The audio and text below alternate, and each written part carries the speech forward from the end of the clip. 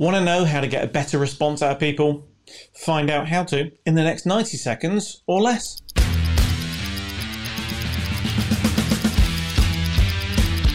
Now, this business secret applies to so many different areas of your business. It could be the response you want from meetings that you're having, the response from sales pitches or sales presentations, the response from marketing, or simply when you're asking somebody to do a task for you. What do I mean? Well, try this. Throw a ball at someone when they're not expecting it and see if they catch it. Some will, some won't.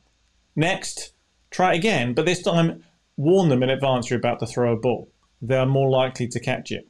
Or with a maths question, prime somebody you're about to ask them a maths question, and actually when you ask it, they respond quicker with the answer. Scientific fact. Same applies in your business life. So try it, for example, with meetings. Tell people in advance what the agenda is and what you expect of them, what you expect the outcome to be. You'll actually have more productive meetings and you'll have more responsive people. Try in other areas. So, for example, it could be with your social media.